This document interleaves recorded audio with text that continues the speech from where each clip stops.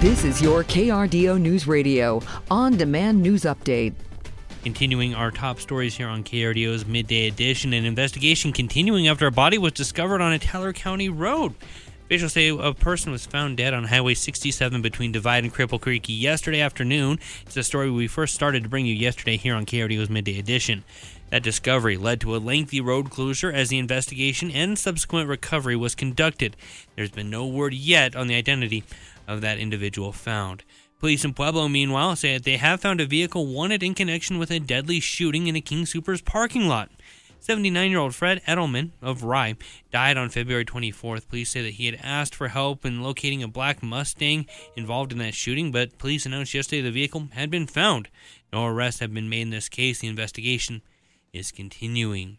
Elsewhere, yesterday morning, parents and students in Woodland Park protested a decision to move sixth graders to the elementary school campuses. The outcry comes just one day after some 30 teachers called out sick in protest of that move as well. The school district plans to have those classes taught at 3 elementary schools beginning this fall.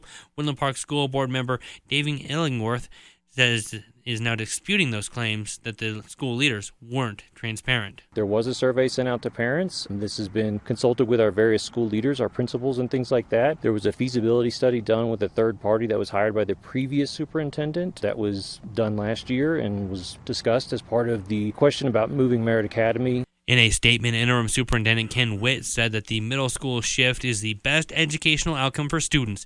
He claims the opinions of the protesters don't reflect the sentiment of the community as a whole. Trouble is brewing at Pueblo County Community College, where a large number of faculty members recently cast a vote of no confidence against college president Patty Urchovic. The move is largely symbolic, but the results of that vote were sent to the education leaders at a state level.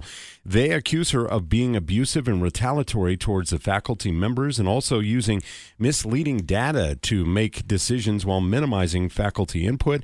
Urchovic says that she's disappointed in the faculty's vote, but wants to address their concerns. I hope we learned from this, and I hope that as we move forward, we can, again, be respectful, remain passionate, remain committed to our students. I know that I am. The Chancellor of Colorado's Community College System, Joe Garcia, does have the power to remove her, but says he has no plans to do so. He also agrees with the president that now is the time for PCC administration and faculty to come together and work out those differences. In Pueblo, an attempt to crack down on illegal dumping now has the city doubling the fines for offenders. Monday, the city council passed an ordinance to increase the fine for dumping to $1,000. Neighbors like Rick Brakacha, who lives near those frequent dumping spots, hopes the new fines will make people think twice. It's very sickening. Like I said, first of all, it smells pretty bad, and you don't enjoy it like you used to. There are currently 20 spots across the city that have health department keeping an eye on those areas. There's also 12 different security cameras aimed at catching offenders in the act, and they also that you also snap a picture of someone that you think or you see is happening in that neighborhood. A few snow flurries expected across the Pikes Peak region this afternoon, but no widespread accumulations anticipated, predominantly because our ground temperatures are just a bit too warm. We will expect more of a light dusting on grassy surfaces. We'll clear out this evening.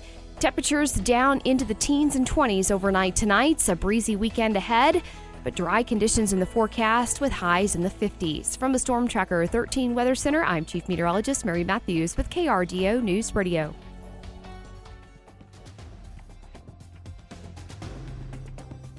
Get news, traffic, weather live on KRDO's Morning News weekday mornings from 5 to 9.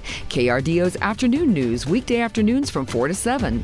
On KRDO News Radio or anytime at krdo.com.